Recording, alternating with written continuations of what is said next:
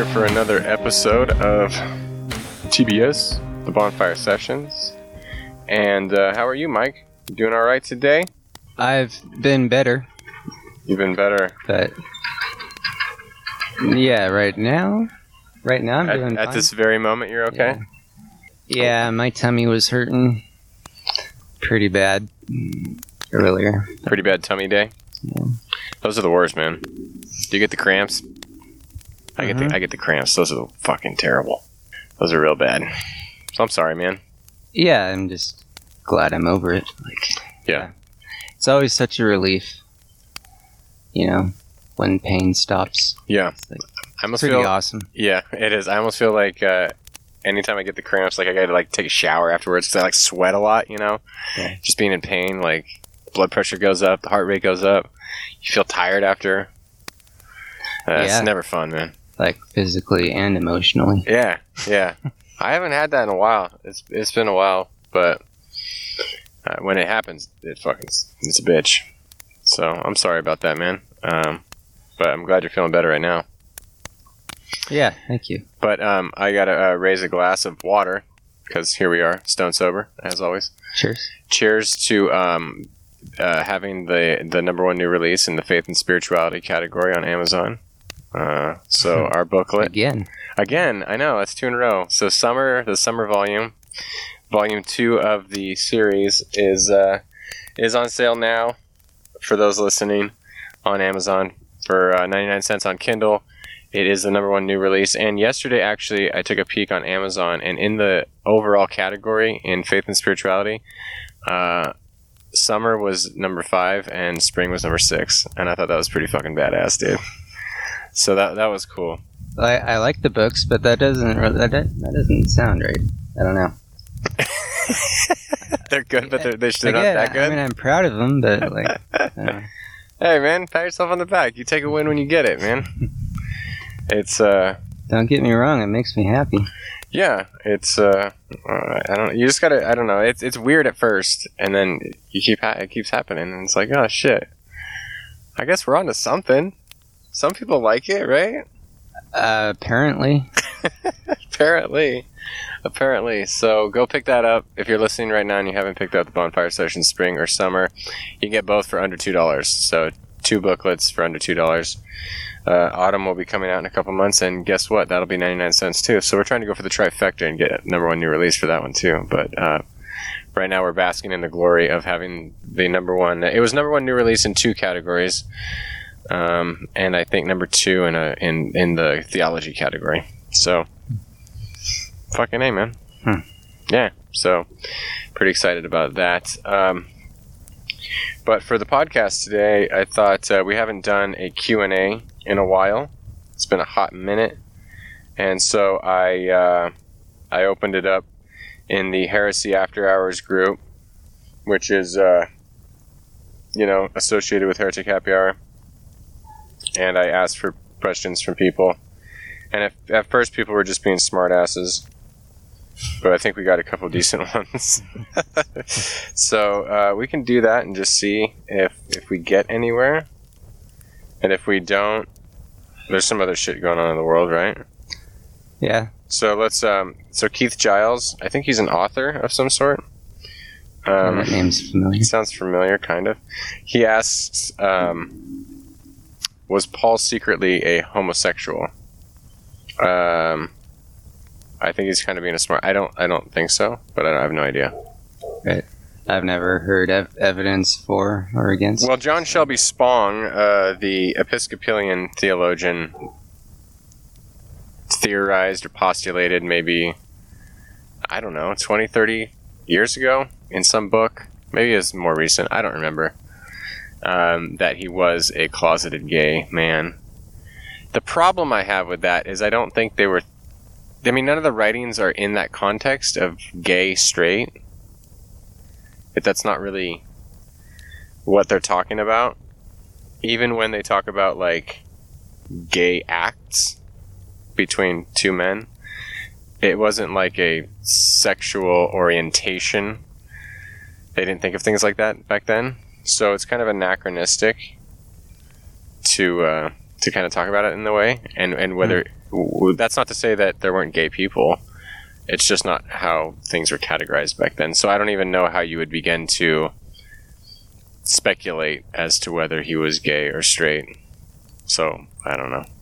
I mean, yeah, I don't recall, Paul saying, or I mean, doing much of anything that would, even lead you in that direction, like put you even in that context of thinking about sexual. I mean, I know he talked about it a little bit, but yeah, he talked about it, but it was like, if you get down to what was going on in the first century, it's more about like rich older men fucking younger boys and sex slaves, kind of stuff like that. Like he was like he was not cool with that. So when he does speak out against it, it's in that context. So I don't even know how you begin to. I mean, I kind of wish those things were true because it kind of fucks with Christians' like ideas about things. Like just like I wish Jesus was married, because then it kind of makes you rethink Jesus and sexuality and all that kind of stuff and the humanness of these people in the Bible. Right, makes you consider what's really important. Right. So, yeah, one way or the other, I don't know. I would never. That's not a hill I would die on. So, and I don't think Keith would either. Based on the thread, I don't think there's any evidence, according to Keith, that he was.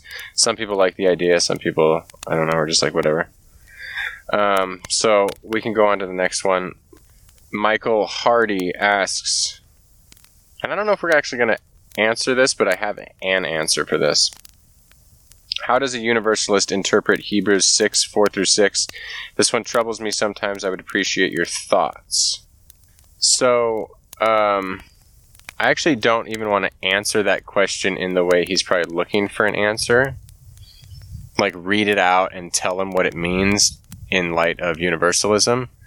Because, and I know you're with me on this one, the Bible argues for a bunch of different positions, and you can make it kind of argue for eternal torment, you can make it argue for annihilation, you can make it argue for universalism, you can make it argue for something between or something other.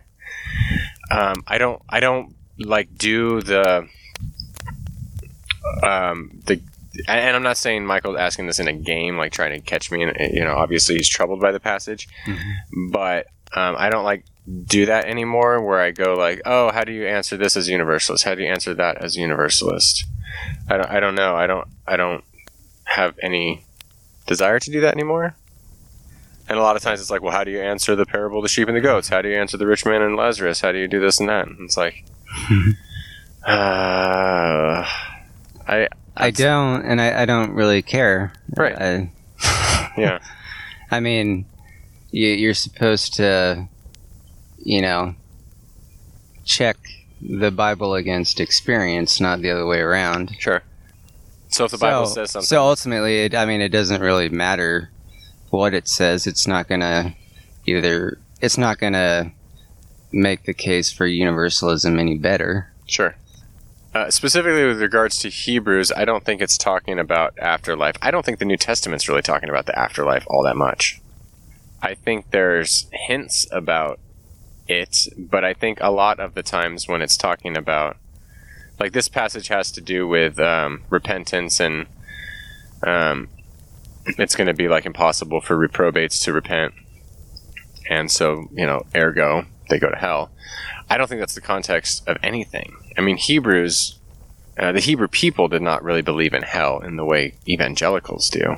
It was not even a developed doctrinal sort of thing.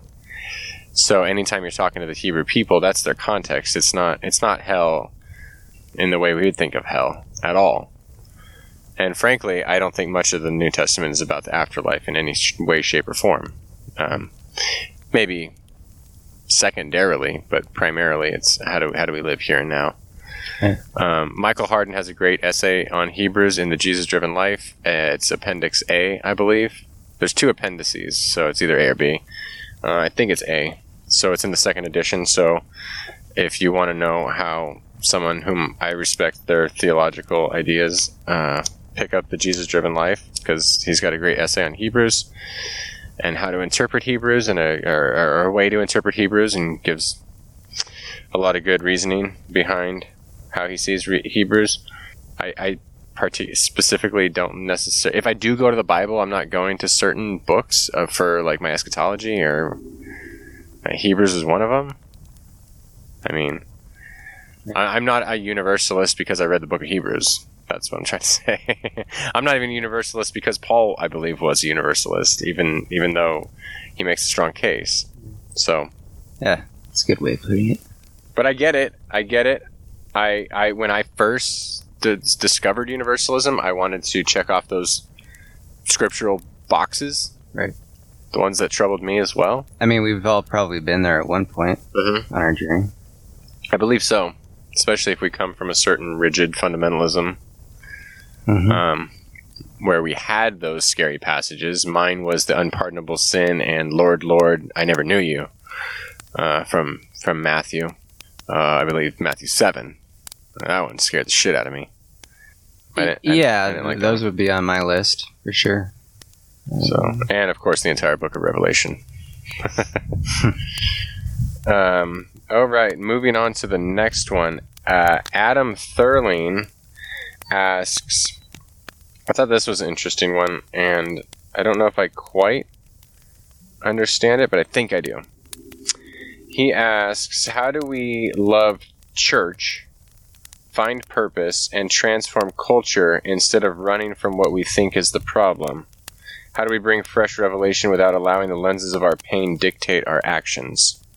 So the way I understand it is, how do we love the church and find purpose and transform our culture instead of like just bashing the church? Yeah. Okay. For me, it comes to how do we define church? So we have to, I think, in order to talk about something like this, in order to talk about anything, but this is a contentious word, church. Same with Christian, things like that.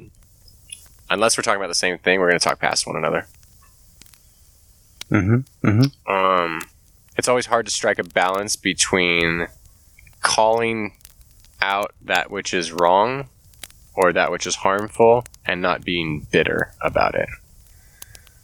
So I think the church needs to be taken to task on a lot of things, but you don't want to become bitter about it either. For me, loving the church at a far distance. I mean, that works for me. If you're able to define the church like super broadly, like if you can include, people from other religions, like if you can include, people of compassion in it and people who want to help the church. I mean, people who who probably don't even go to a building that they call a church, but, they have a heart for God and a heart for people. Mm-hmm.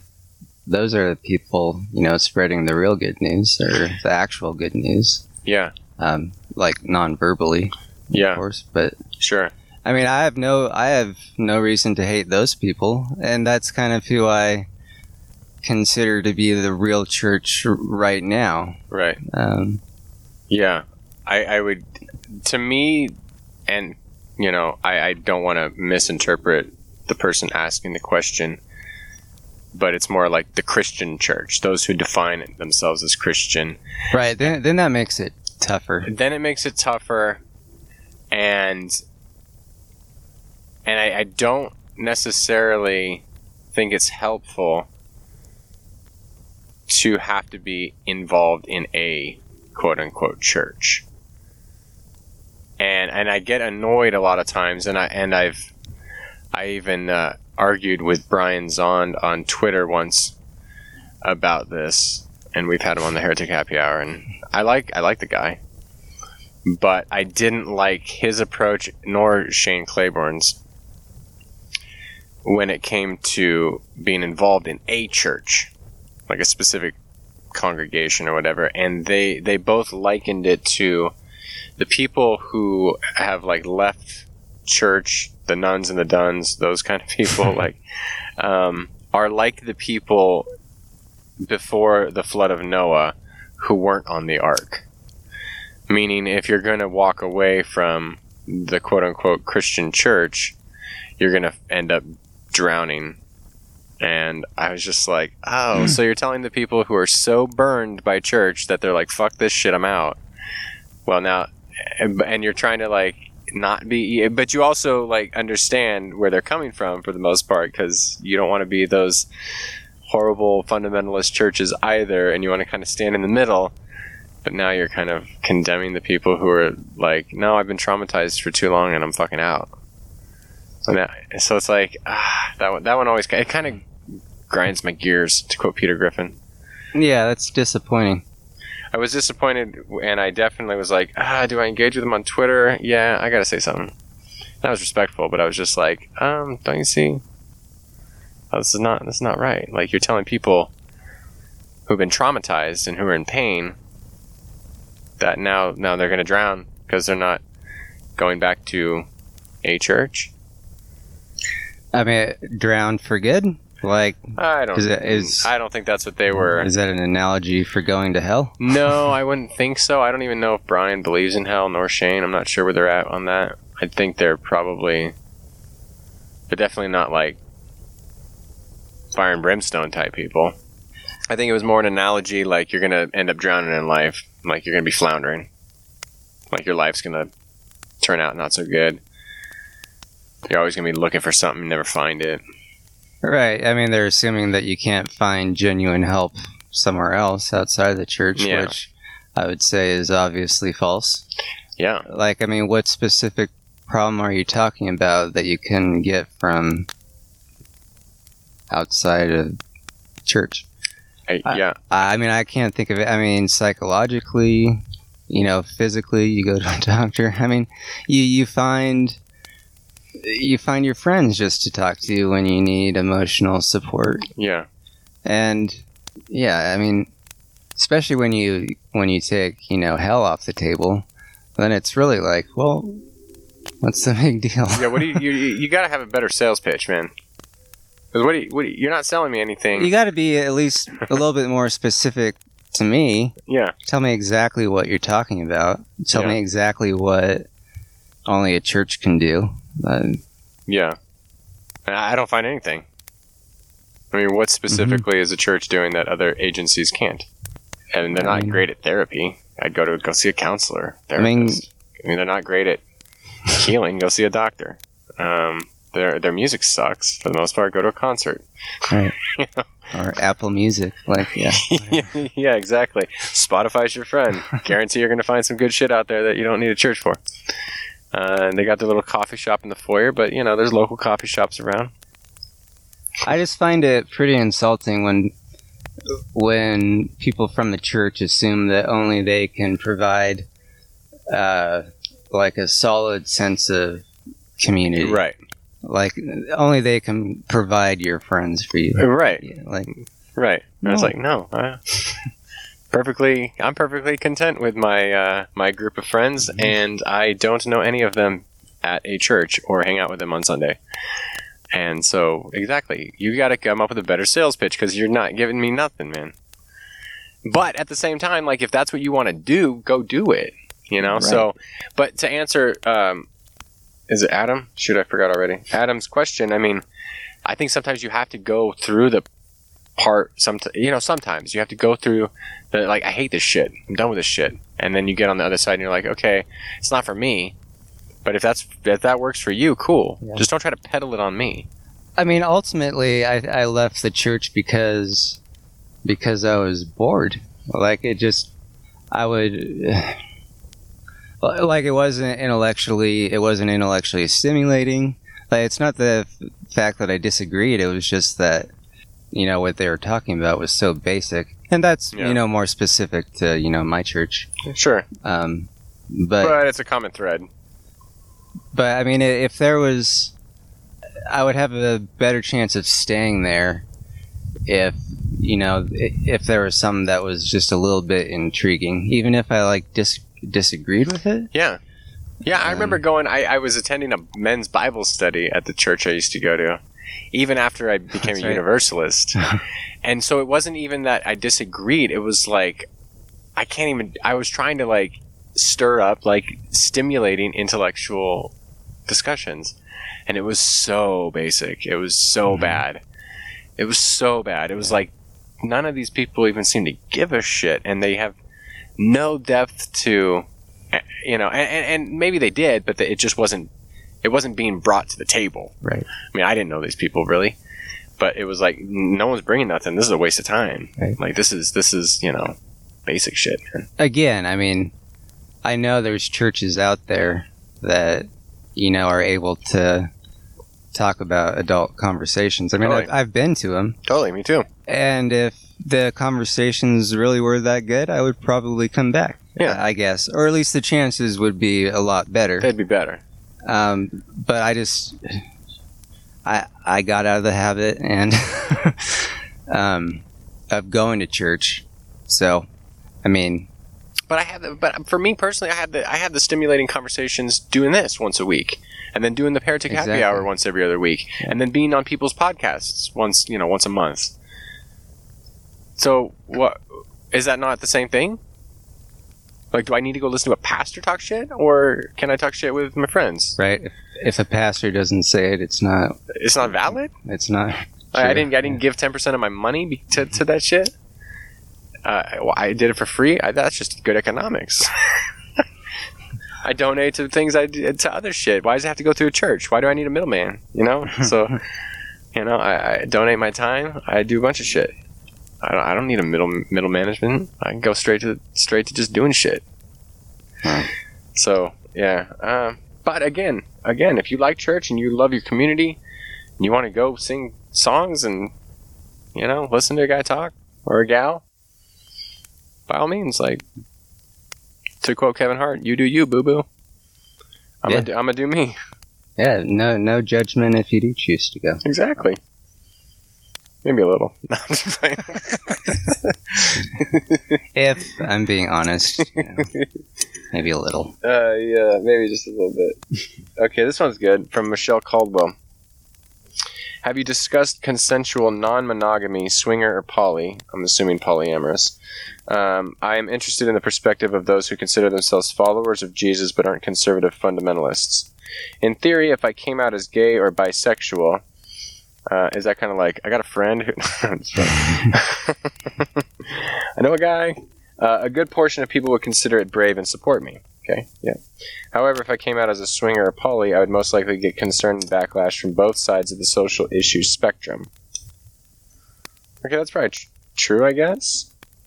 I just think that goes back to, like, cultural taboos and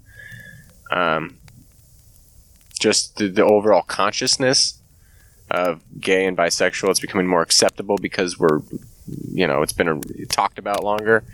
Polyamory is something most people probably don't even know what the term is. They think polygamy, which is, I guess, you know, a little more patriarchal, and but polyamory is people in basically an open relationship of some sorts. Yeah, I don't know. The only concern I mean, again, this to me is you do you, boo. Like, if it works for you, it doesn't work for me. I know myself well enough. I've had almost 38 years of experiences. I would not do well in an open relationship, personally.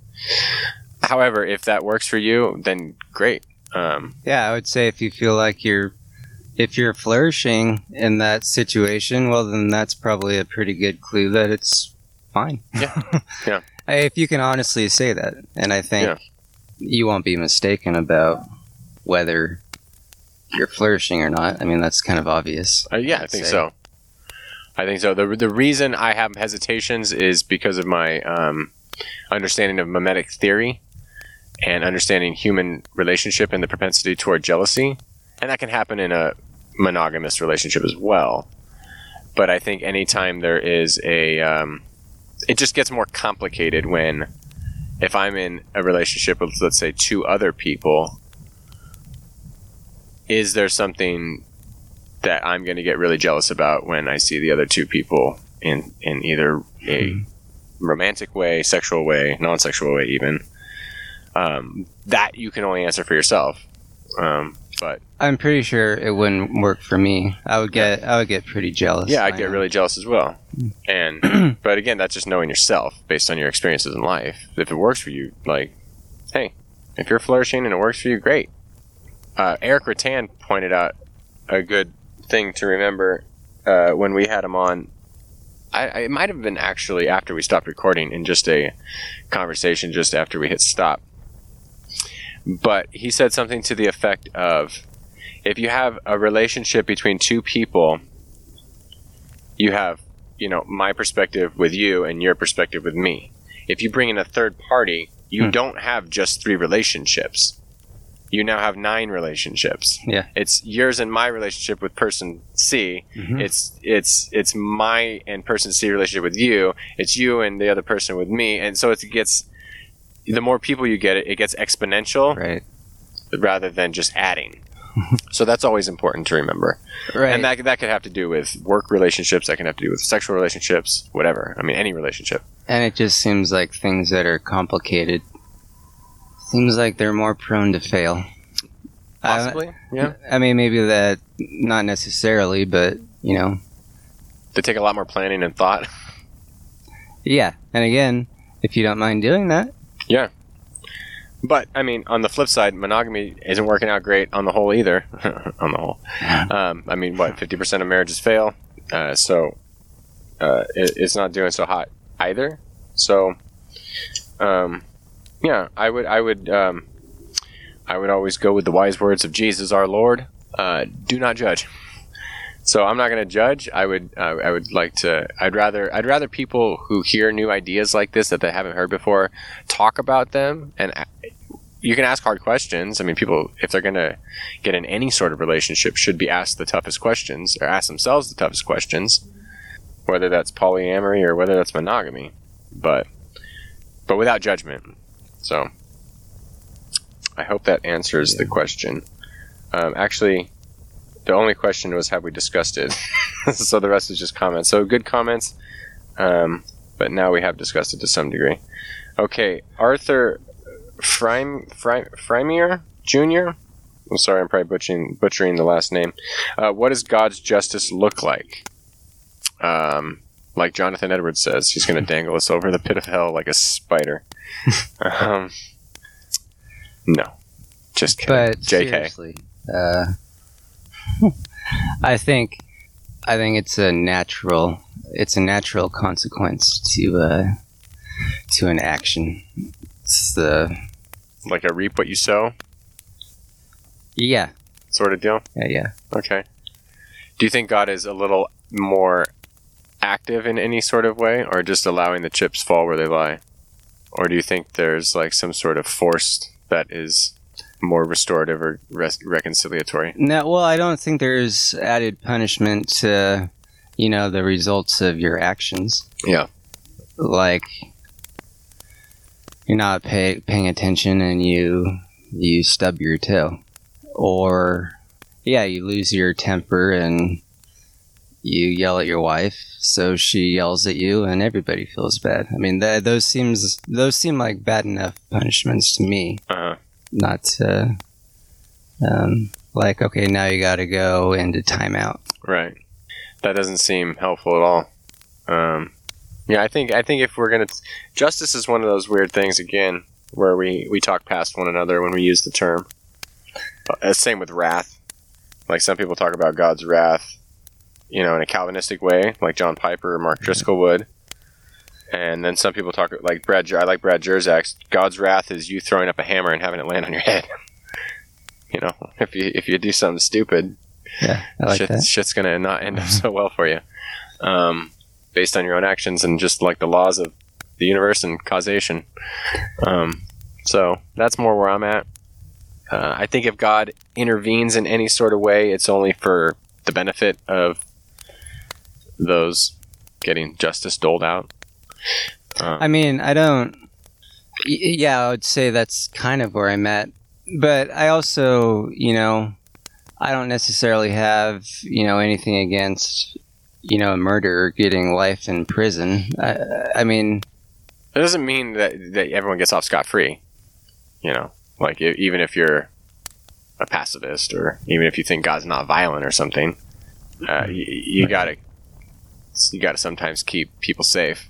Right. So, I mean, that locking a person up might be seen as being separate from, his punishment. It's more about, well, he might do it again, so to protect other people, he should be not in society. Yeah. And I don't think we can model everything after what we think God is like all the time. Sometimes you have to be a pragmatist.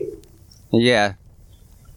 Right. I mean, if God has the power, let's say, to restore someone and the right capacity and right faculties, we don't have that power, so we got to do it with the best that we can in our time and place. Maybe with the goal of reconciling someone back to society, even if they have killed someone. I'm not of the belief that everyone who kills someone should be put away forever. Right.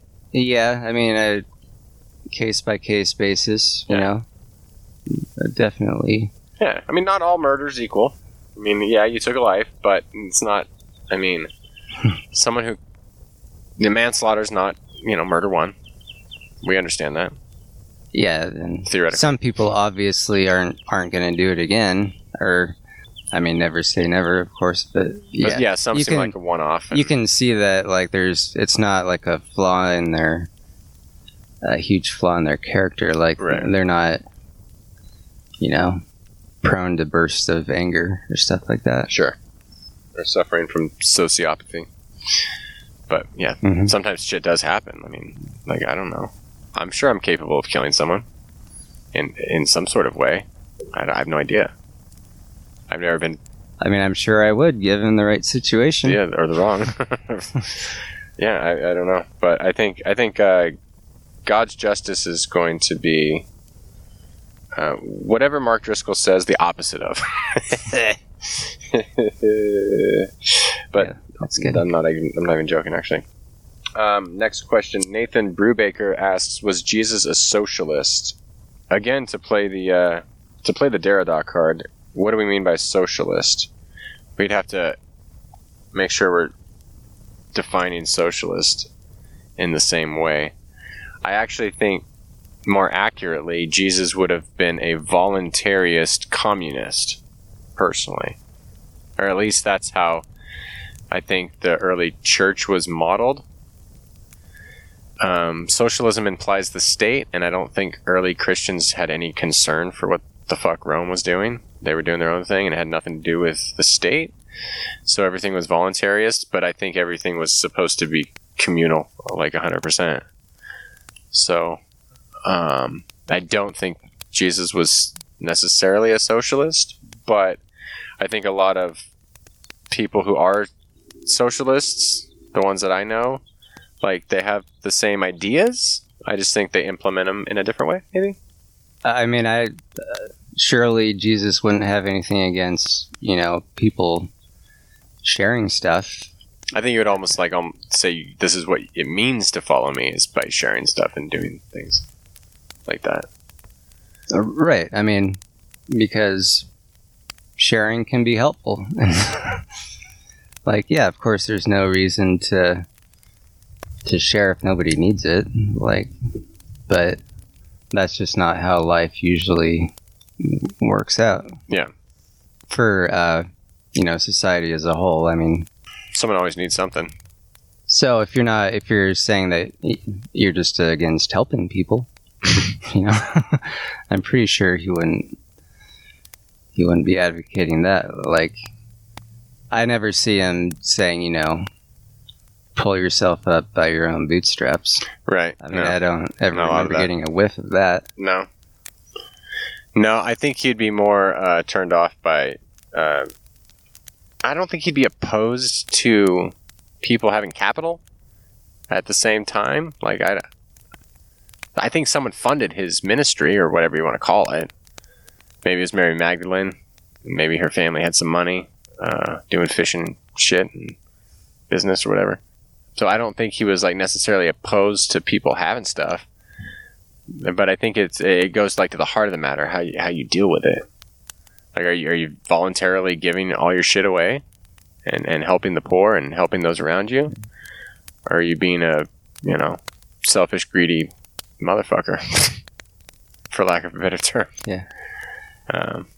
Yeah, of course. Yeah, if we had a more precise definition of socialism, that would help out. Yeah. So it's always, and even today we don't define it correctly.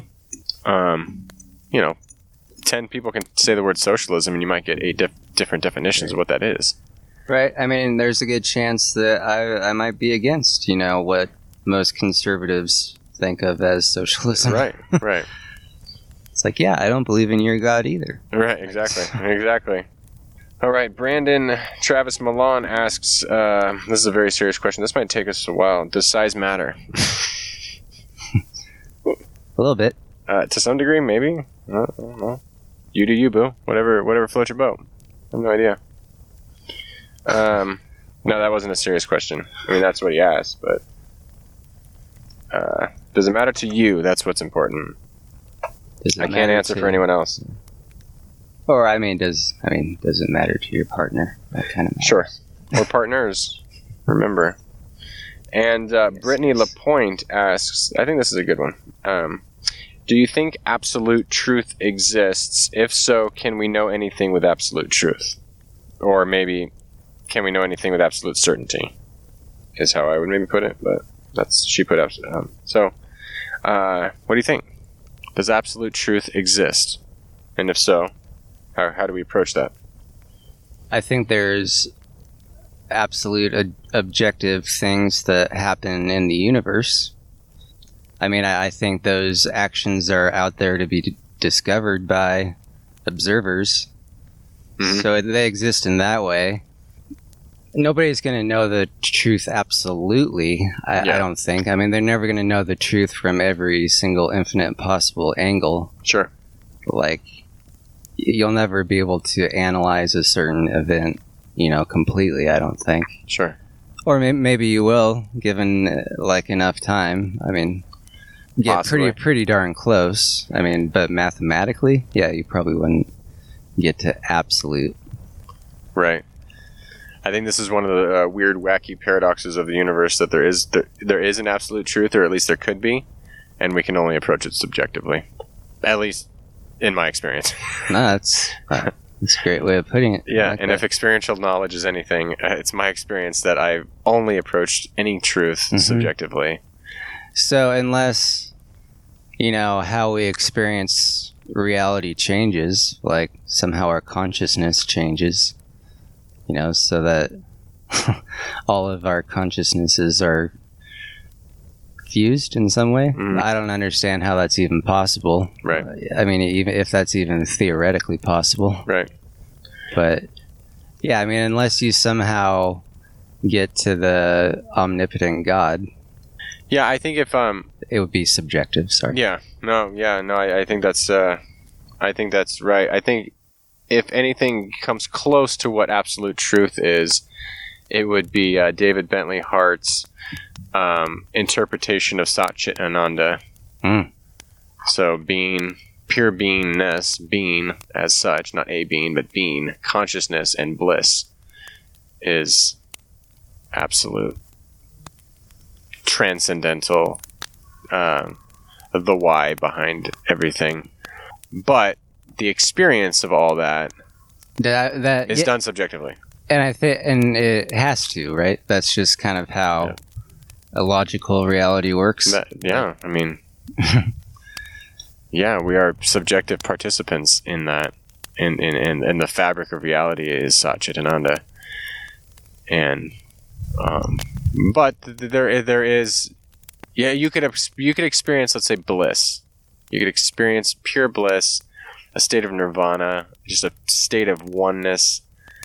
And I could, and then when we talk about it, we kind of know what we're talking about from the other person, because I was like, oh, I experience, I think I know it, So but it's subjective, because I experience it, and it probably looks the exact same, but you can never know with 100% certainty that we're not talking past each other a little bit, right? That we're not talking about a different kind of red, right? Red looks like. Yeah, that's always it's always tripped me the fuck out is like,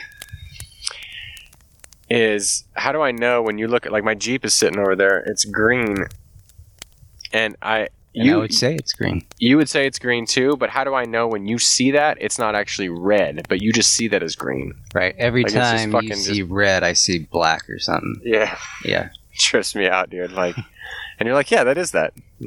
But if you like stepped into my body and you saw it through my eyes, and wait, maybe what if it's a different color? You're like, holy fuck, no, that's not green. What the fuck's wrong with you, man?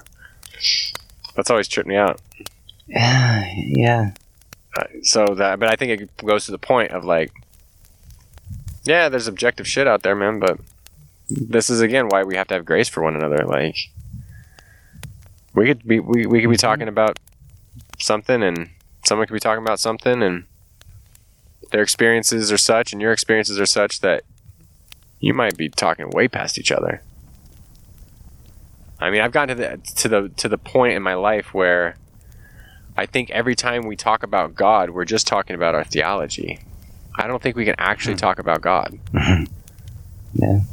We can sort of talk about what we think God is like. Well, it's like you don't encounter the world directly. You encounter the world through your nervous system. Yeah. Like, I'm not literally touching the table right now. I'm touching the sensation of the table on my nervous system. Right. Something like that, right? But it doesn't actually even touch, even just as an aside. Yes. On the quantum level, it repels. So, however the table is interacting with the neurons in my body, and it affects the nervous system in that way.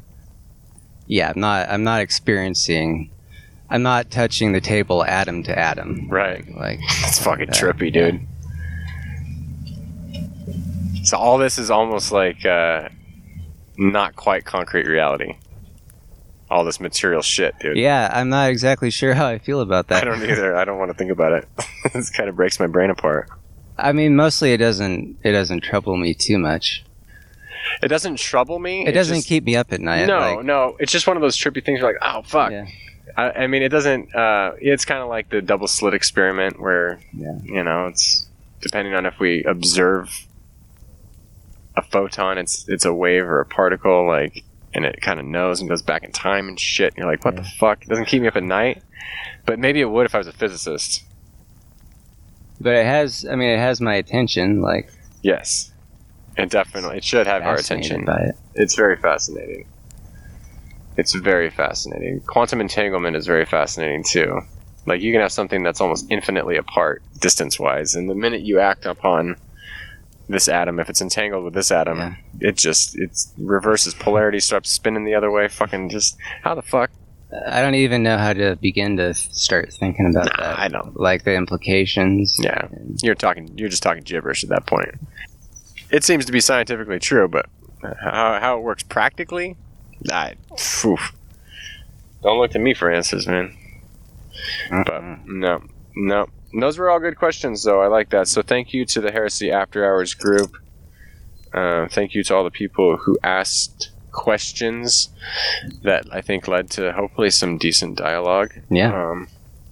And again, thank you to all the people who are buying our book. Like, you're kind of tripping us out a little bit. For sure. Yeah, definitely. And it's weird. Like, I joked about this the last time when Spring became a new release #1. I was like, in theology of all things, in the first sentence I say the word motherfucker. And if people who were #2 or #3 knew that, they'd be like, really?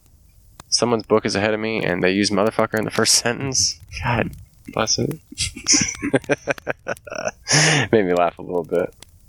Just a little bit. Yeah. So before we sign off, any updates on the world right now? What do we got going on? That one bitch was arrested. Epstein's girlfriend. Oh, Ghislaine or something. Wait, what is it again? Ghislaine or Ghislaine? No, Where do you live? I live on Ghislaine. Yeah, of course you do. It's GH. It's one of those weird ones. LS. Did you watch the Epstein documentary on Netflix? No, I probably won't. Docu-series? Me and Lindsay watched it. It was, that was one of those, I like those kind of ones, but they also, like, they're tough sledding. It's like we watched that one, and we watched the one about the gymnastics doctor. You know, what the fuck was his name? I know who you're talking. You know who I'm talking about. Yeah. He like molested fucking hundreds of kids. I mean, you know, one of those ones where like this was really well done and I liked it, but at the same time I hated it. Yeah, I just like, oh god. Yeah. So, but what did Trump say? I wish her well, something like that. Yeah. Fuck me, dude. Fuck me. He's trolling, dude. There's no human. He's not a human being. He's trolling us. Well, I mean, you wonder what she has on him, dude. Probably something, dude.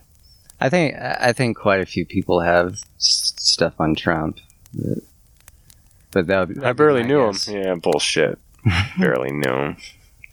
So there's probably like hundreds of pictures of you together then. Dude, what if?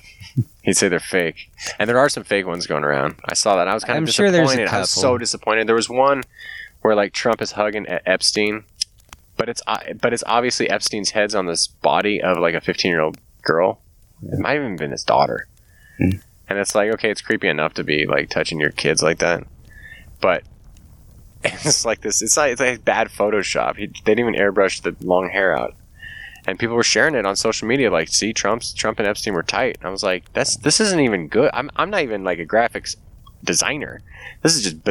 I would do better than this. So it's really, really sad if people buy into it. Right? Yeah, it's like, dude, this dude probably is doing some shady shit and probably did know Epstein, but knew him well, and the girlfriend.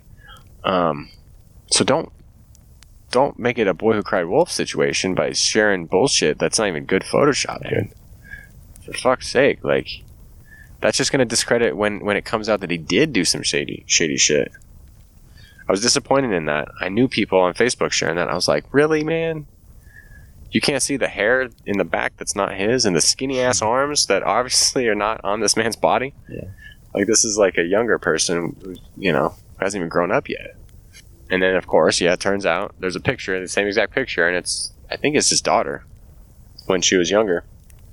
And it's not Epstein in the car. So I was like, man, step up your game. So there's that going on. California's locking down again. We got the Rona burning hot. You said for a couple days in our county specifically, yeah, we're gonna have to everywhere in California for certain things like indoor restaurants, indoor seating. I mean, but then we got a couple other stipulations like in our county specifically, like hairstylists and tattoo shops and malls. Got to lock it down again. Because we reopened too quickly, I guess, and no one's wearing a fucking mask, man. I mean, people are, but... honestly, I see most people, up in Paradise, I guess, wearing a mask. Yeah, but not enough. But the problem is, like, when you see it, and that's great, but it's like, I heard about someone's kid was at a party up in Almanor. Yeah. They all turned out positive. Then they bring it back, and they're like, people doing this shit, like... In the stores, yeah. In the rest, because you have to. They won't let. I mean, most of them won't let you in. Right. But it's the other shit. It's like getting together for parties. It's the younger kids, man. It's the fucking like 18 to 24-year-olds. You're like, fuck it. It's like, yeah, fuck it for you because you're not gonna get sick. Yeah, there's probably not gonna die. Yeah, not a whole lot of those age kids up here. So yeah. No, it's in the bigger cities and stuff, and then they get together. And I was at. I don't even remember where. I was at a business. Had a mask on. Oh, I was at the cell phone place because I had to get a new cell phone. And the girl was talking to the guy who was working there. And they were talking about what they're going to do tonight. She's like, oh, I'm going out partying. And I'm like, damn. Okay, so people are still doing that shit. And she was younger. So you're going to party with masks off, obviously. So if one person has it, y'all are going to get it. And then, which is not a big deal, right? And most 18-year-olds with no comorbidities are fine. But you don't think about other people, though. Then you come to work. Then someone comes in. Someone older. Or your grandpa. Or your grandma. Or your parents. You're not thinking about other motherfuckers, are you? Selfish-ass people. I mean, even Trump is endorsing wearing a mask now. Yeah. I'm shocked 6 months to later. say. Yeah. So I'm gonna bet that'll help out quite a bit. Yeah, I would imagine. I hope so. If he has the attention of his base, Yeah. like I think he does. I mean, it's definitely not going to hurt, but I think it's going to help a lot. Yeah. Oh, I think it'll help. Yeah, he's a cult leader. He's definitely a cult leader, so they're gonna fall in line. What do you think about the shit he's doing in Portland?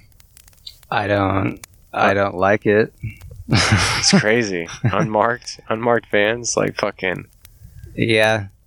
I heard that even though there's no names on, people's vests, that Yeah. they have some other form of identification. But what are they doing though? What are they doing? Why are they doing that shit? Why are they arresting people like that? I mean, they say to prevent violence, right? Right? Yeah. I mean, That's isn't what they that say. their purpose? Yeah. They're not even coordinating. I was listening to one Portland PD guy. They're not even coordinating with the local police. I'm pretty sure the local police don't want him there. Yeah. Like I know the mayor doesn't. Yeah.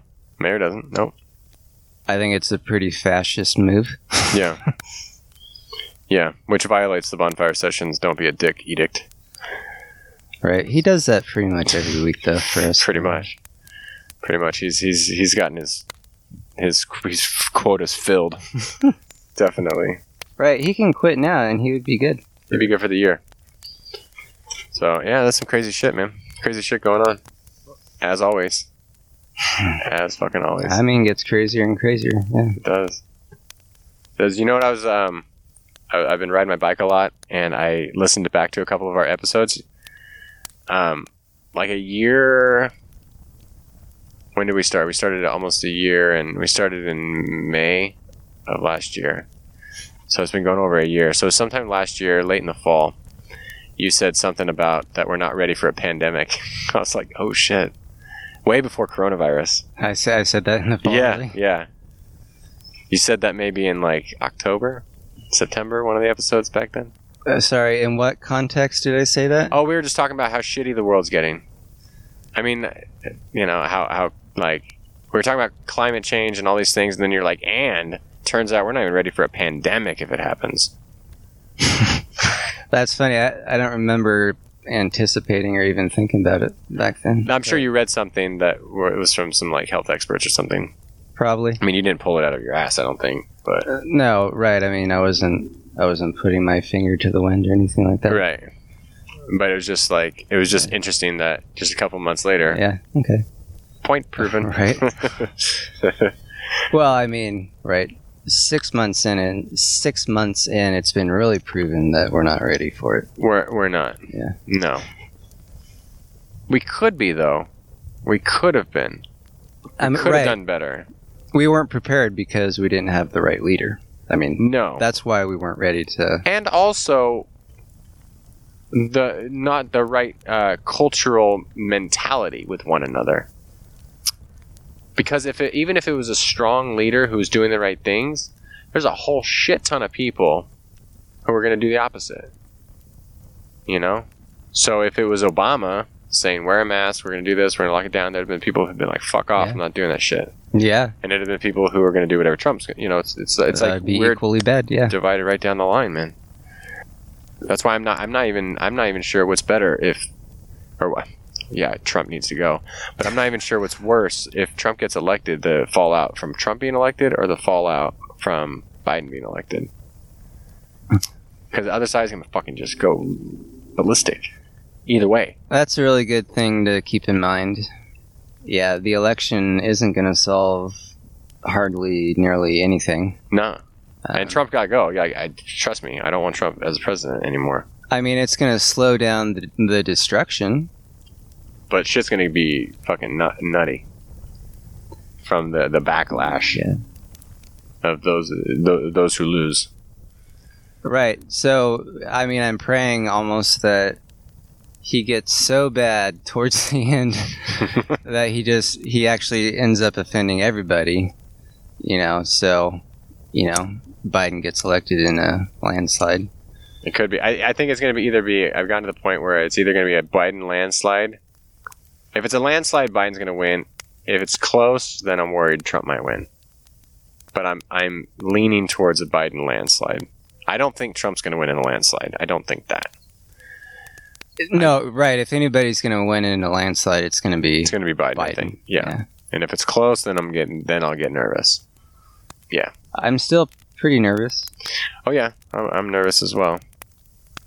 I mean, like, I've got my passport. That'll buy me 3 months in some other country. What I'm going to do for the rest of the 4 years, I fucking if I know. But I mean, he was behind roughly the same amount of percentage points 4 years ago, and he got elected. I know. But the thing that kind of gives me hope is that, well, I mean, now we have 4 years of experience. We know what a Trump president looks like now. We didn't know back then. So, you know, it was understandable that some people would, toss the dice. There's got to be at least enough people who have been like who have left the station, the Trump station, and even if they don't vote. I've heard of tons and tons of examples. Yeah, I'm hoping it's enough.